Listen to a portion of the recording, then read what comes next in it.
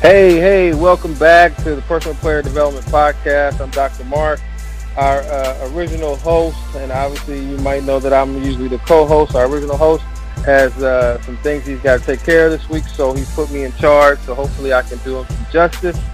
As you know, we have a number of different guests on the show every week. We try to mix it up here and there, from the athlete to the helping professional to as we're going to go into now, the academic.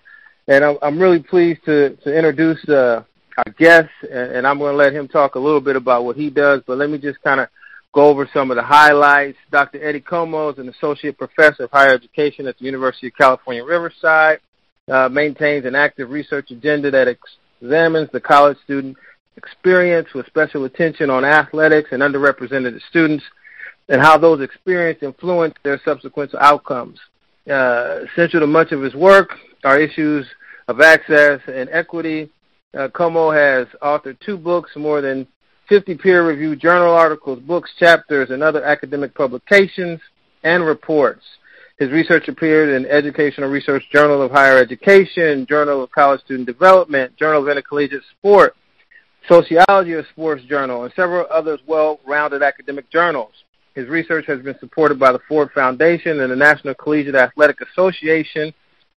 As well, Dr. Comeaux has created and co-produced several narrative documentaries, delivered keynote addresses, and presented more than 100 research papers, workshops, and symposia at higher education institutions and national research conferences. Comeaux's work has been featured or quoted in the Huffington Post, Forbes, New York Times, LA Times, Sports Illustrated, Chronicle of Higher Education, Inside Higher Ed, Diverse Issues of Higher Education, and many other outlets. So to say the least, we're dealing with a heavy hitter, folks. Let me finish up. Comeaux teaches courses on college student development theories, intercollegiate athletics, foundations of research, and diversity issues in higher education. He is a co-founder and former chair of the Special Interest Group, research focus in education and sport for the American Educational Research Association. In addition, Dr. Comeaux serves on several editorial boards, and prior to earning his doctorate at the University of California, Los Angeles, he was drafted out of the University of California, Berkeley, in an amateur free draft by the Texas Rangers baseball organization, and spent 4 years playing professionally. So we got somebody here, folks, that has done it on both ends. So understand that when we're talking, and you may want to reach back out to him and email and have conversations, but this is the real deal.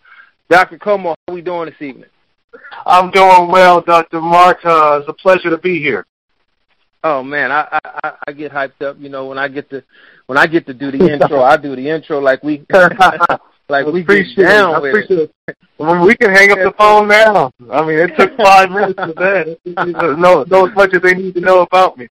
Right. But they want to hear. They want to hear from you. So tell them about the work you do. I know you got this book out, this new book out. You got the other book, but you got this new book out, this Intercollegiate Components. Tell people about that work that you do. Well, my day job, my passion is really an academic, a researcher. I have several strands of my research, whether it's work around college athletics or campus climate or racial justice issues in higher education, or simply just looking at diversity competence among professionals that are working closely with a diverse group of students on campus. But primarily as it relates to this conversation is my work around college athletics. I have a vested interest in working closely with athletes, primarily around their engagement practices within the college environment and how that's preparing them for life after sport, right? Trying to understand when the music stops playing, are college athletes prepared for, professional school or graduate school? Are they ready to go into a Fortune 500 company, work in nonprofit in a community or community-based work? And so what I try to do right now in my work, which has evolved over time, is really to think about what are some of those intentional practices, what are those intentional engagement practices that will lead athletes, college athletes in particular, to a quality career transition. And so that may entail figuring out how to strike this proper balance between academics and athletics, because too often there's a disproportionate amount of time spent on their athletic prowess but not as much on their academic obligations. And so what I try to do as an academic, as a researcher, is put together data-driven practices that really make sense, that are purposeful, that can get them to have that healthy balance between academics and athletics, but also have a quality career transition. Some of those things may include just simple things as internship opportunities, right, whether it's during the off-season or during the summer months. Too often there's this idea or notion that athletes spend a disproportionate amount of time on their athletics, and they don't have time for these purposeful engagement activities. And so what I try to do is work closely with these practitioners, work closely with the athletes, and figure out how do we strike this balance? How do we get more athletes involved with faculty members on research projects? Or how do we get them involved in things that they're passionate about, other than sport, right, to set them up for this life or this career transition? And so that's what I've really been doing. I wrote an edited book on data-driven best practices in academic support. A lot of that, I'm identifying those purposeful activities, data-driven practices that we think are important for athletes in terms of a quality career transition. I like the phrase data-driven practices, because in my travels and the conferences and reading different things that people produce, there seems to be this great divide of practitioners and research experts, and there's no bridge. If someone's on the research side, they do research, and it's like, okay, those are the findings, and then we say, okay, so what do we do with those?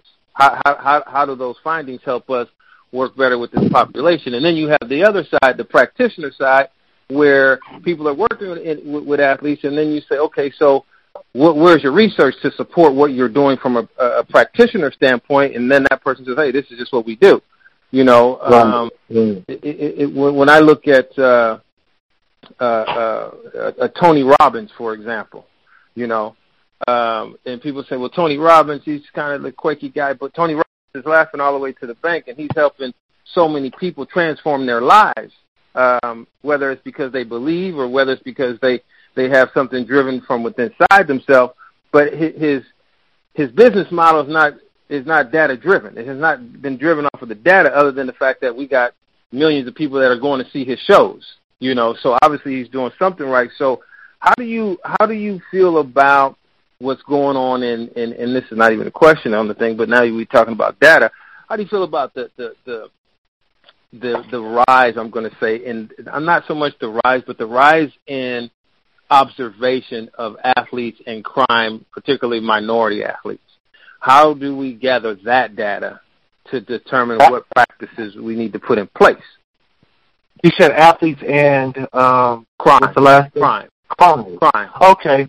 That is an area that I haven't spent much time thinking about, but I think that's a sort of broader approach I can take in terms of attempting to answer your question, because you brought up a number of points here that I think are important and was really a source of motivation for even developing and the actual edited book that we have on data-driven informed practices in academic support. Is that on the one hand, you have practitioners, and too often they rely on intuition and assumptions when they make decisions about athletes, right? They don't use data to inform their ways of thinking and knowing, or use data to inform their decision-making practices. And so too often these assumptions can be very damaging to athletes, right? If you just say, well, just based on what I've known over 25 years, I just think we should approach it this way. But if there's nothing to really challenge those assumptions, or when I'm thinking about challenging it, using data to really challenge that assumption, then again, you could be in an environment where you're actually doing a disservice to the actual athlete. And so one of the ways to really get us thinking and practicing and being more efficient and effective at what we do is to use data to really inform how we think about how we engage athletes or re-engage athletes. And so sort of the question that you pose around athletes and crime, clearly there needs to be evidence, right? There needs to be a data so that we can better understand that and respond more meaningfully to the athlete. Again, I'm not familiar with the literature. I do know that oftentimes when athletes are involved in any sort of allegations or crime, alleged crime or crime where they've committed and it's been substantiated, I do know that it tends to be magnified. And then, so when I think about the work on crime and athletes, I try to stay away from that because I don't think that the amount of crime among athletes is proportionate with what we see in the larger or broader academic community. And so I really can't speak much to the crime piece, more so than I can think about how important it is to data to really engage our athletes. We're gonna get some data. We're gonna get some data, and I'm gonna get some data hopefully over the next month or so, and we're gonna have to sit down and chop the data up. And okay. I want you to really consider being on that team. And we can talk about the sidebar, how we're gonna get the data. Later offline, but. Okay. We want to get to that point of having that conversation. Sure. To determine if we are, if we are making a misconception about athletes and crime. I've got so many different components that I work with in my head on when an athlete gets arrested for a crime, and then we look at it from one perspective and say, well, that's not indicative of the general population, right? Right. And then I throw in there, but the general population is not making $450,000. At that age group, at that race, at that gender. If you look at the tax bracket, are the people that are in that tax bracket committing those types of crimes? Yeah, you could take me as a 19, 20-year-old African American male and say, we commit a crime at a specific rate. We're incarcerated at a specific rate, right? Right. But I'm not making $450,000 to $1 million. I'm not making right. So it's kind of like I don't know, is the Mark Zuckerbergs of the world in that tax bracket? Are they committing the crimes at the same rate as the athletes that may be in a similar tax bracket? I don't know. We're gonna have to find that out. Right. Go ahead. No, I was just saying, I was even thinking about the college athlete piece on a different level, how there's, allegations against athletes, but I think what's too often been problematic is that there's rarely a due process, right, when it comes to the athletes, too. They're suspended or likely losing their eligibility based on, any evidence that has been presented, but there's no due process in place. And so it's the athletes that are too often vulnerable in these cases without it actually playing out and coming to an outcome. And so I think, as amateurs on the college level, that's something that I think is not favorable to the athletes when, in fact, they are allegations against them. That can jeopardize their entire career without even having a due process. And so I was thinking about it more so. I'm with it. I'm with it. But you messing with the money now. I mean, right. You're messing with the money now. I mean, if these schools don't, if there's an allegation, take for example the situation that at North Carolina, right. They have an allegation. A young lady said that she was raped by this young man, and you got to remove him from the institution, because if you don't remove him, even on the allegation, which I agree, it should be a due process, but you don't take action right away, you're going to have so many advocates and survivor groups on your doorstep at your campus, if not some of the students that are on your campus, where the Nikes, the Gatorades, everybody else will say, "Hey, we can't mess with you right now." And I believe that's where it's going. I think that's where that's where it's going, because right now we don't know if the apparel companies, which is obviously some of the biggest backers when it comes to these athletic programs at the college level, right? Yeah, right. We've not heard of them pull out because of an allegation. For example, with Baylor, I don't know who Baylor's sponsor is, but I'm sure they've not, all the stuff that's going on down there, they've not come out and said, "Oh, we're not going to back you now. We wear our uniforms. You guys got to go to Kmart and get yours." Right. No, they like you say, they removed the athlete. In this case, they removed the coach, they removed the chancellor, and business as usual. So I'm gonna get back to my host's question, Sweeney's question, so he doesn't kill me. Okay. What pulled you into this line of work? What pulled you in?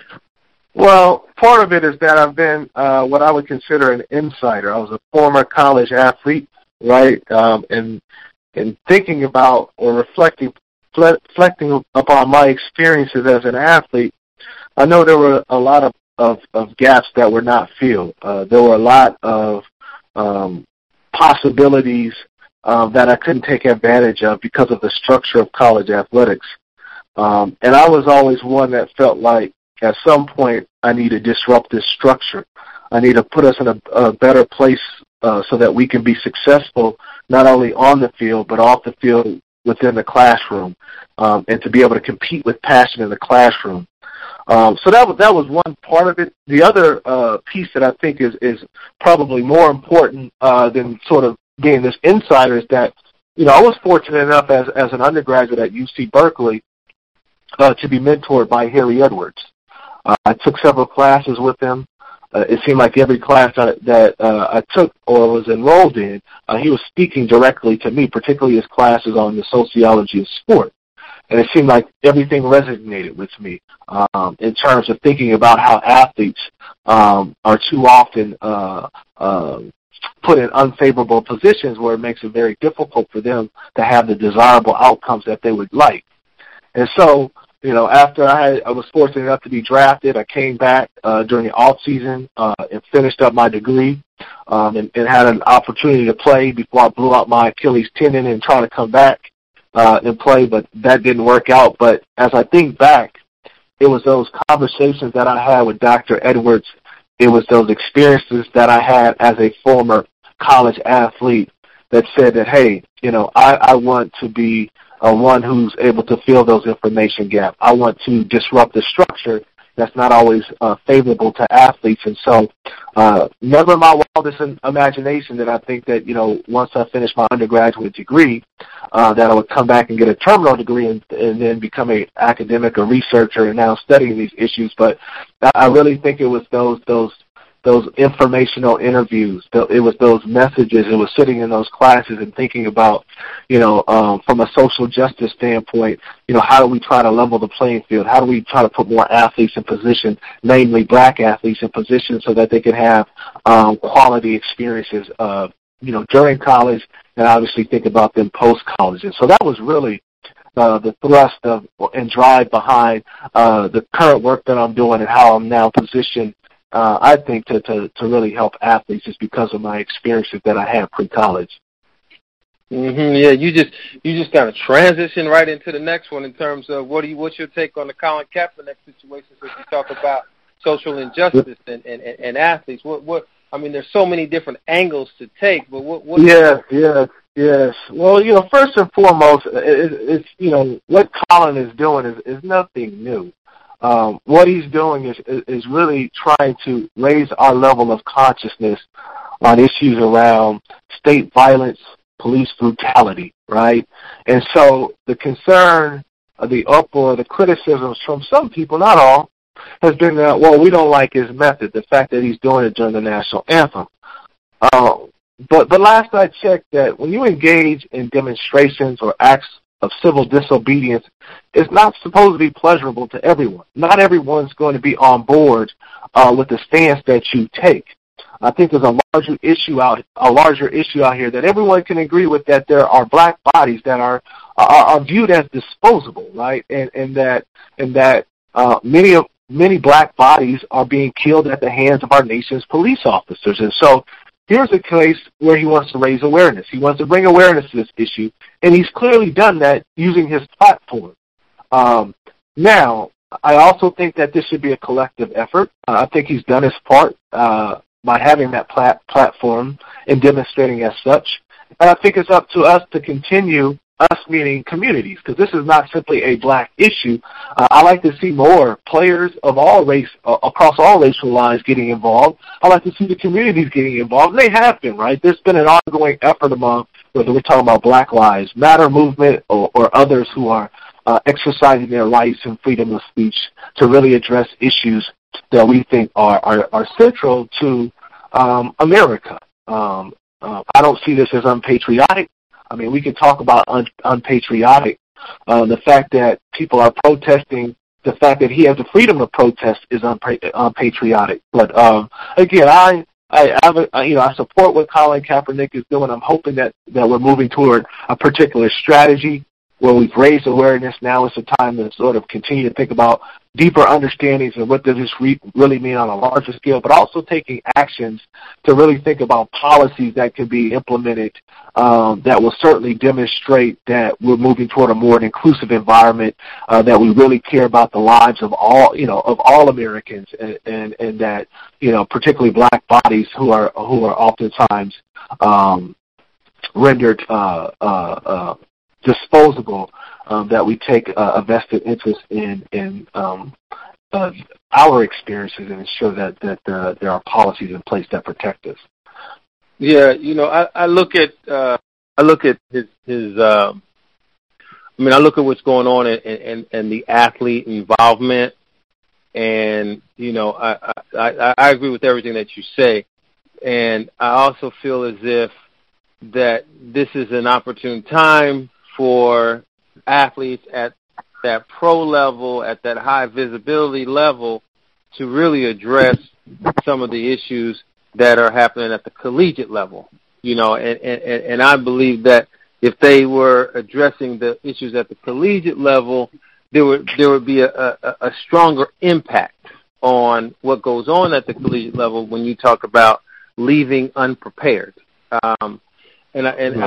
When you say, there's black bodies, but there are a whole bunch of, former athletes that are walking dead. They're walking dead. Right. The struggle of trying to figure out who you are, the struggle of trying to swallow your pride and do things that you never thought you would have to do in order to survive from one day to the next, the instant inferiority complex that you receive because you didn't make it. If you don't have the tutelage along those 4 years where you've connected, such as yourself with a Dr. Harry Edwards, to kind of like, boom, lights going off here. I'm seeing the way here. There's so many of us that go through the collegiate system at the Division I, II, III, NAIA, community college. We go through it, and we think that the grass is going to be green at the end of the tunnel, and when we get to the end of the tunnel, there's nothing there. Right. No pro contract. And so I get the fact that guys like Colin and LeBron and Melo, they're so far removed from that struggle. You know what I'm saying? They're so far removed from what it means to sit on a cargo van and drive 3 or 4 hours to Modesto to play a game, where they're jet setters. So some of these pro athletes, they've never gone through this particular type of struggle as an athlete when it's over, until for them it is over. Right. And then it's like, wow, I'm going through some things. Yeah, we have a lot of athletes, and we'll get to this segment towards the middle, but who make it and they're successful. The Kobe Bryants, the Magic Johnsons, the Michael Strahans. Those guys, they go through it, they make it. So they don't see the other side of those who don't make it. They hear the stories, but I just feel like more athletes at the pro level should advocate for the collegiate model in terms of what we're really giving them. And our thing is obviously personal player development. You take a personal approach to a player and you try and develop that player, and we just don't see a lot of it happening at the collegiate level. It's all about football. So the next question is why what's your opinion on programs and services that help athletes transition, help athletes realize that, I need a way out of no way. I need to do the internship. Should we have more of that? Is it enough? Where do you stand on that? Well, first and foremost, I think that, I truly believe that when you think about the transition of an athlete, a transition from high school to college, I would argue that it's rarely a fair exchange, right? You saw most athletes sign a national letter of intent and then their financial agreement. If you're a blue chip athlete, you can probably avoid signing the national letter of intent, just signing your financial agreement. But it's rarely a fair exchange. Once you sign and commit to an institution, you're deemed, in the eyes of the NCAA, an amateur, right? So, one, you can't be compensated beyond what they believe to be reasonable compensation for an athlete, the full cost of attendance, right? But then you have the increasing commercialism of college athletics, where those who are the power brokers, those who are generating or being compensated the most, whether we're talking about coaches, presidents, NCAA officials, those are the ones who are benefiting the most handsomely from this enterprise, right? And they're the ones who are making the rules of engagement, right? And so that's why I would argue that it's rarely a fair exchange. You know, athletes can't even get paid for their name, image, and likeness. And so part of the concern is what is the purpose of athletes who enter this institution? Is the goal really to develop them as high achievers, personally and academically? Or is the goal simply to maintain their eligibility, right, so they can participate in their sport and then continue to appeal to the product in ways that benefit those who make the rules? And so part of the concern that I have is more structural, the structural impediments that make it very difficult for athletes to develop personally and academically. I don't think the structure lends itself to that sort of development, perhaps, that you're speaking about. And we've talked, we had a nice conversation at the NCAA workshop group in New Orleans, and I really do believe that, you know, athletes aren't maximizing their opportunities personally and academically, that's preparing them for life after sport because of those structural impediments. The fact that winning trumps personal and academic obligations, the fact that commercial interest tends to supersede, you know, academic and personal interest that athletes may have. And so that, to me, has been the central concern that I have, is about this exchange and how athletes, I would argue, are some of the most vulnerable actors on the campus because they're not protected, and too often the objectives of intercollegiate athletics aren't in line with opportunities to develop personally and academically, right? So what's inherent, what I think more than anything, is this inherent ability to develop athletically, right? You have to wake up early for weights. You've got voluntary workouts. You travel. You've got practice. You've got games. You've got coaches in your ear with team meetings, right? Those are things that are a constant in the lives of athletes. But when you talk to most athletes and you ask them, well, you know, why aren't you majoring in business? Why aren't you majoring in STEM? Things that are more aligned with your career aspirations. Oftentimes it goes back to the athletic model, that it's simply a case where I'm consumed with athletics and I don't have enough time for the developmental piece. I can develop athletically, don't get me wrong, but the other piece that I think is important, because we know that the likelihood of all these athletes that enter these institutions going on to be LeBron James or Kobe Bryant or Melo, all the others that you mentioned, is very slim. And so I think we have a very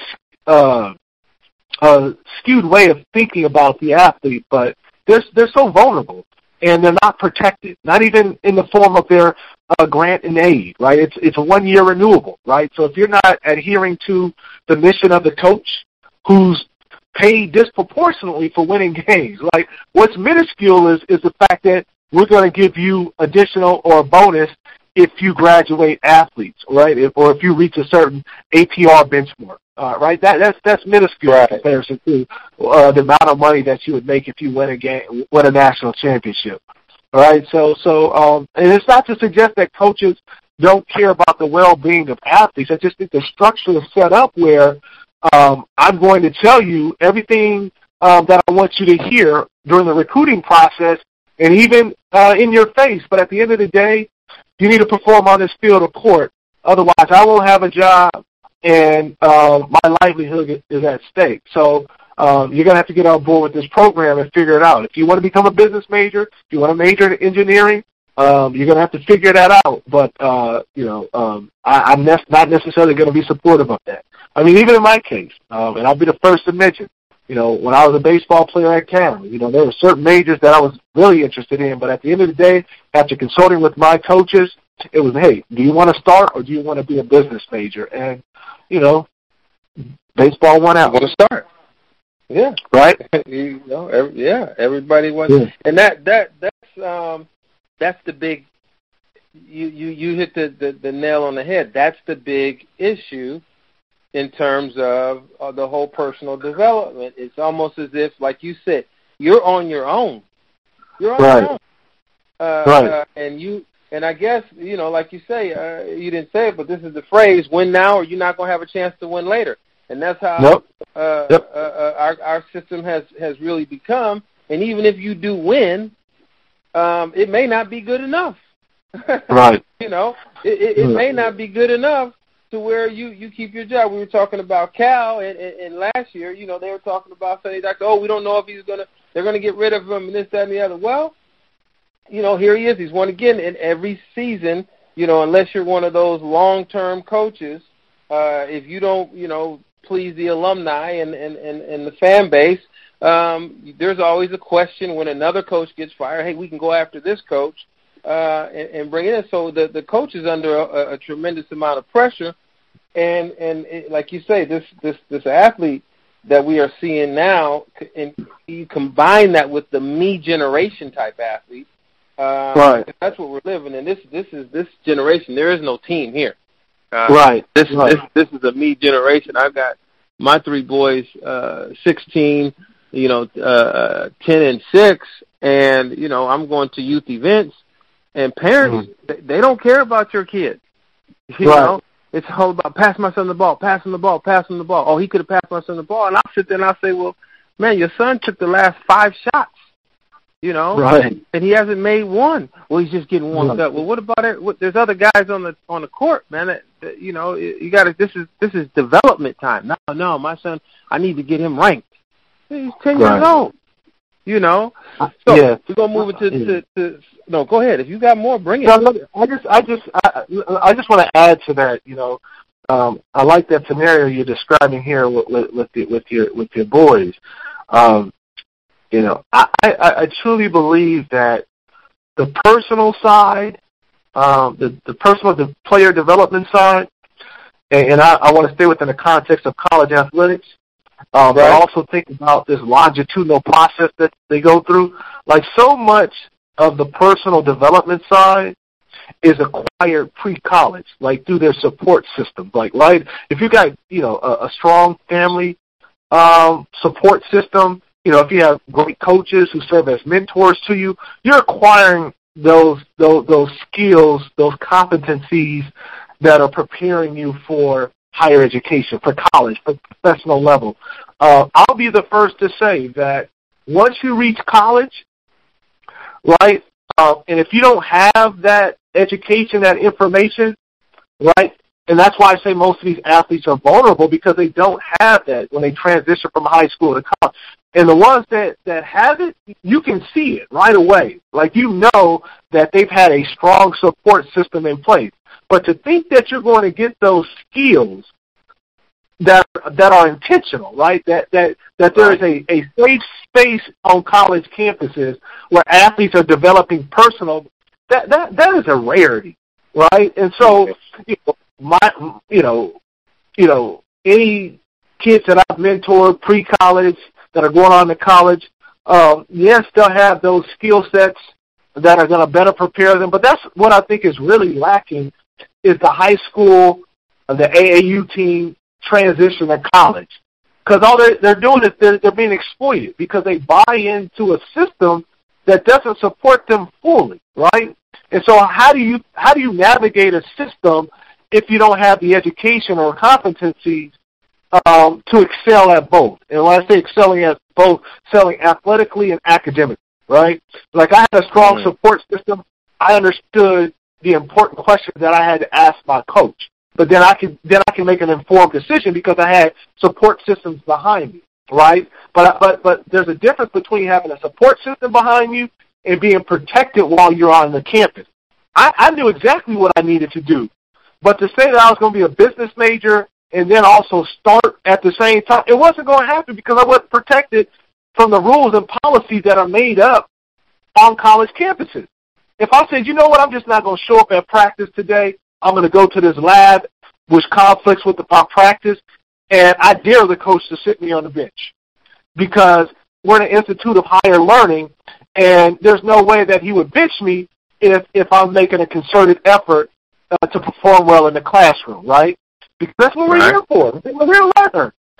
But I don't have any protecting me. I can't. Who do I go to? Do I go to Harry Edwards and say, hey, let's protest this? Do I go to the other players? Because they're going to turn around and say, boy, you're crazy. Just major something else.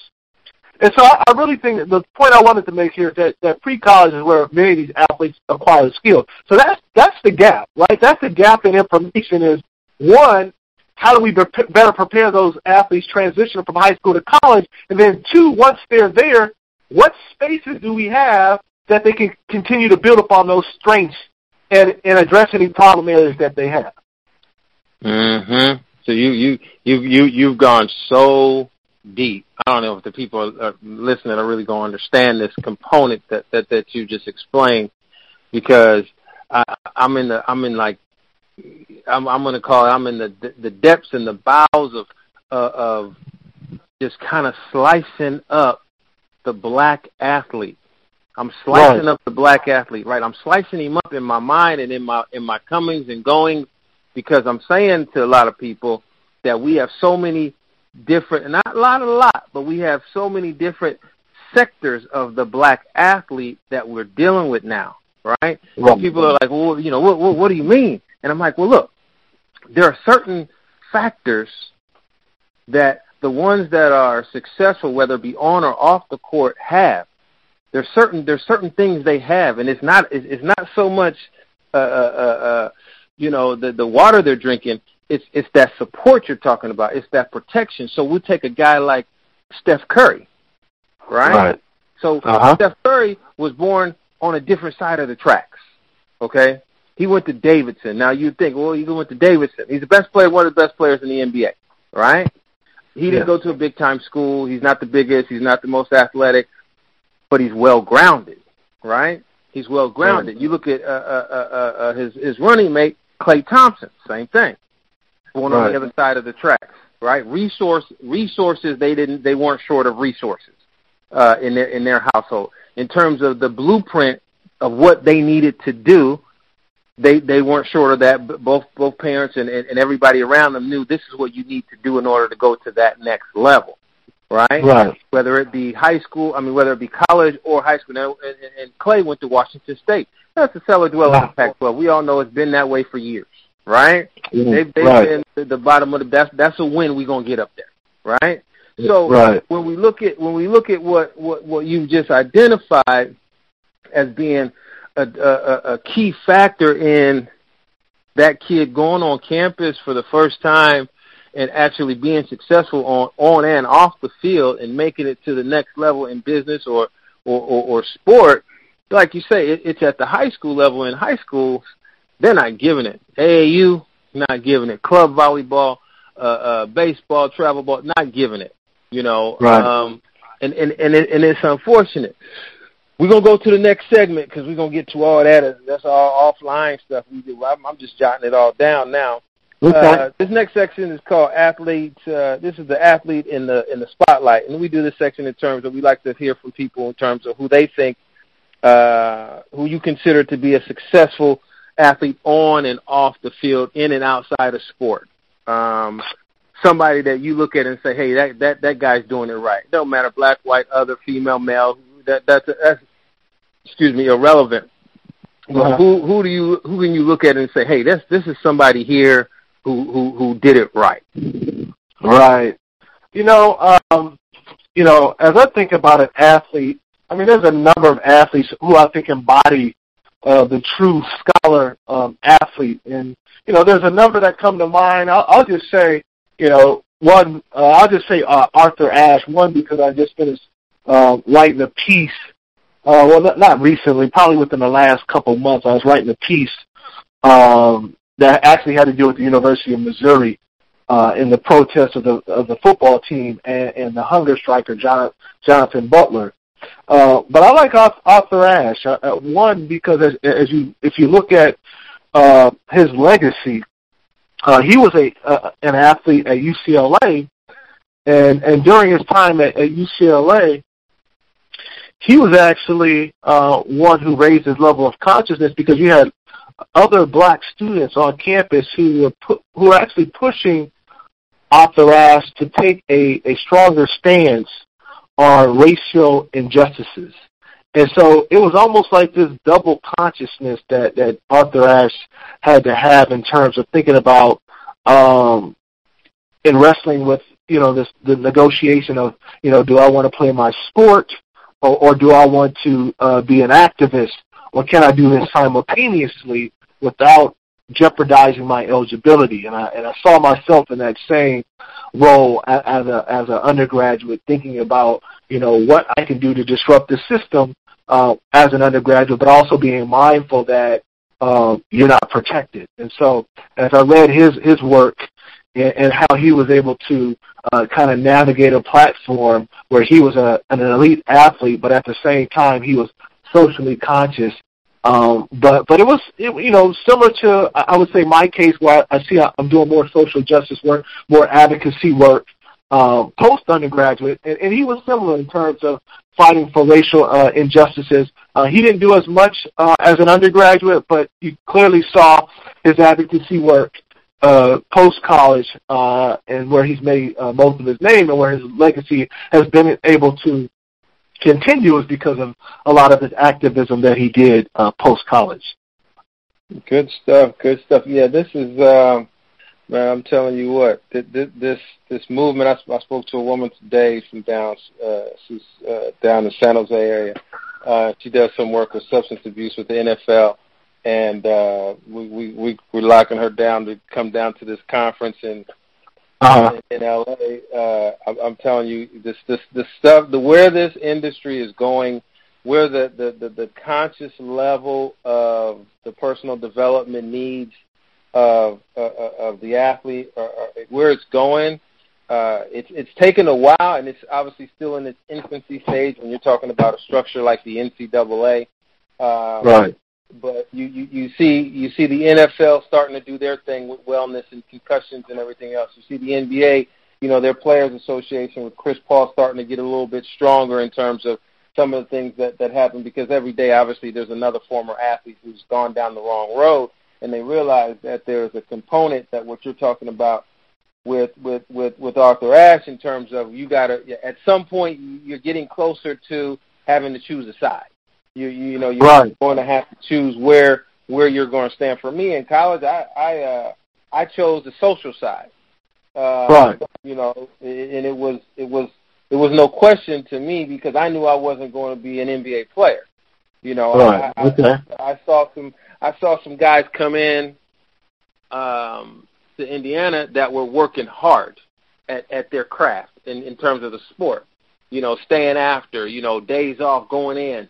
And for me, look, this is my time. I'm going to do what I want to do at my time. And, and I said, well, you had the day off yesterday. So-and-so came in and got up 200 shots. And I'd say, good for so-and-so, okay, because you're not letting me shoot enough in the game to come in here to get up 200 shots. So I'm not being fooled by, everybody's going in to put in extra work, when I don't need to go in and put in extra work, because putting in extra work is not going to make it any different. I got guys from Terre Haute, Indianapolis, Marion. I got all guys that are from the state of Indiana on this bench with me. I'm from California. Local kid's going to play. The local kid's going to get the shot. So for me, it was clear the way the game was being played, and I said, I'm going to get everything I can get out of this experience from a social standpoint. I'm going to meet as many people as I can. I'm going to hang out as much as I can. I'm going to enjoy myself, and as my conversation with Coach Knight was, what are you here for? And I said, Coach, I'm here to experience college. That's what I'm here for. I'm not here to play ball. I'm here to experience college. Well, you should leave. I'm not going nowhere. He said, well, you might not play. And I said, you know what, Coach, that's fine, because, at the end of the day, the game is going to be 40, 45 minutes, and then I'm back to my life. So I can sit there all day, or you can play me when you need to. And he said, well, I'm going to play you when I need to. Okay, now we're wrapping this thing up with the last segment, which is our personal player development solutions. So what are three things those who work with or have a desire to work with, and I got to classify this as the black athlete, because we're seeing that the black athlete has visible issues. Now, obviously, all athletes have issues. If we look at Abby Wambach, she just came out and said that she had, she lost her identity when she retired, and her substance abuse it intensified. Michael Phelps, he went through it, and his recent Olympic encounters. There was an interview with Bob Costas where he told Bob Costas he hit the rock bottom, the lowest of the low, and he wished nobody ever goes there. And obviously, with resources and a support network, he bounced back. So we say, what are three things those who work with or have a desire to work with black athletes should take into consideration when working with this population? I think first and foremost, if I'm working closely with any athlete, whether professional, college, high school athlete, critical point here is that we cannot look at an athlete or begin to look at them from a deficit perspective. And what I mean by that is that we can't look at these athletes, for example, in college, black athletes, and say, well, they come from dysfunctional families. They're inferior. They're deficient, right?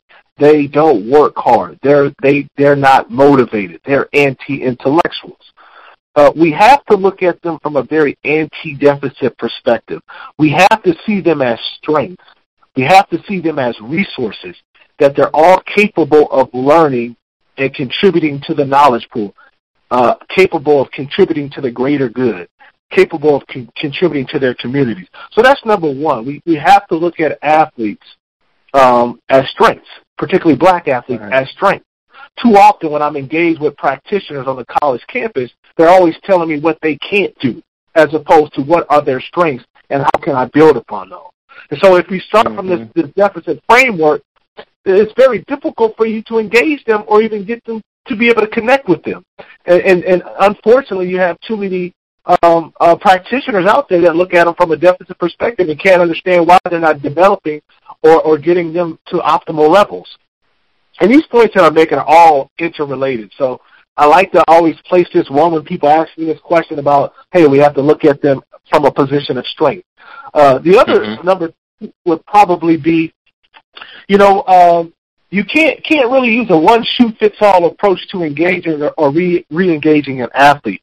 You have to really understand their cultural backgrounds. You have to understand who they are, right, in order for you to respond meaningfully to them or to effectively engage them. You cannot just say, well, these are all athletes, so I'm going to tailor my services and programs to all of them the same. No, you have to be an active listener. You have to really understand these athletes so you can respond to them. So that would be number two. And then number three, I would think, would be demonstrate you care, right? Demonstrate you're passionate about what you do. Demonstrate you have a level of expertise that would want them to come back and also engage in meaningful conversation with you, right? So too often, if these athletes don't come back, they're quick to say, well, they didn't care about it anyway. Well, maybe something's wrong with you, right? Maybe you don't have that level of expertise. Maybe you haven't figured out how to connect with these athletes. So for me, I'm always giving the athletes, I'm student-centered, I'm athlete-centered.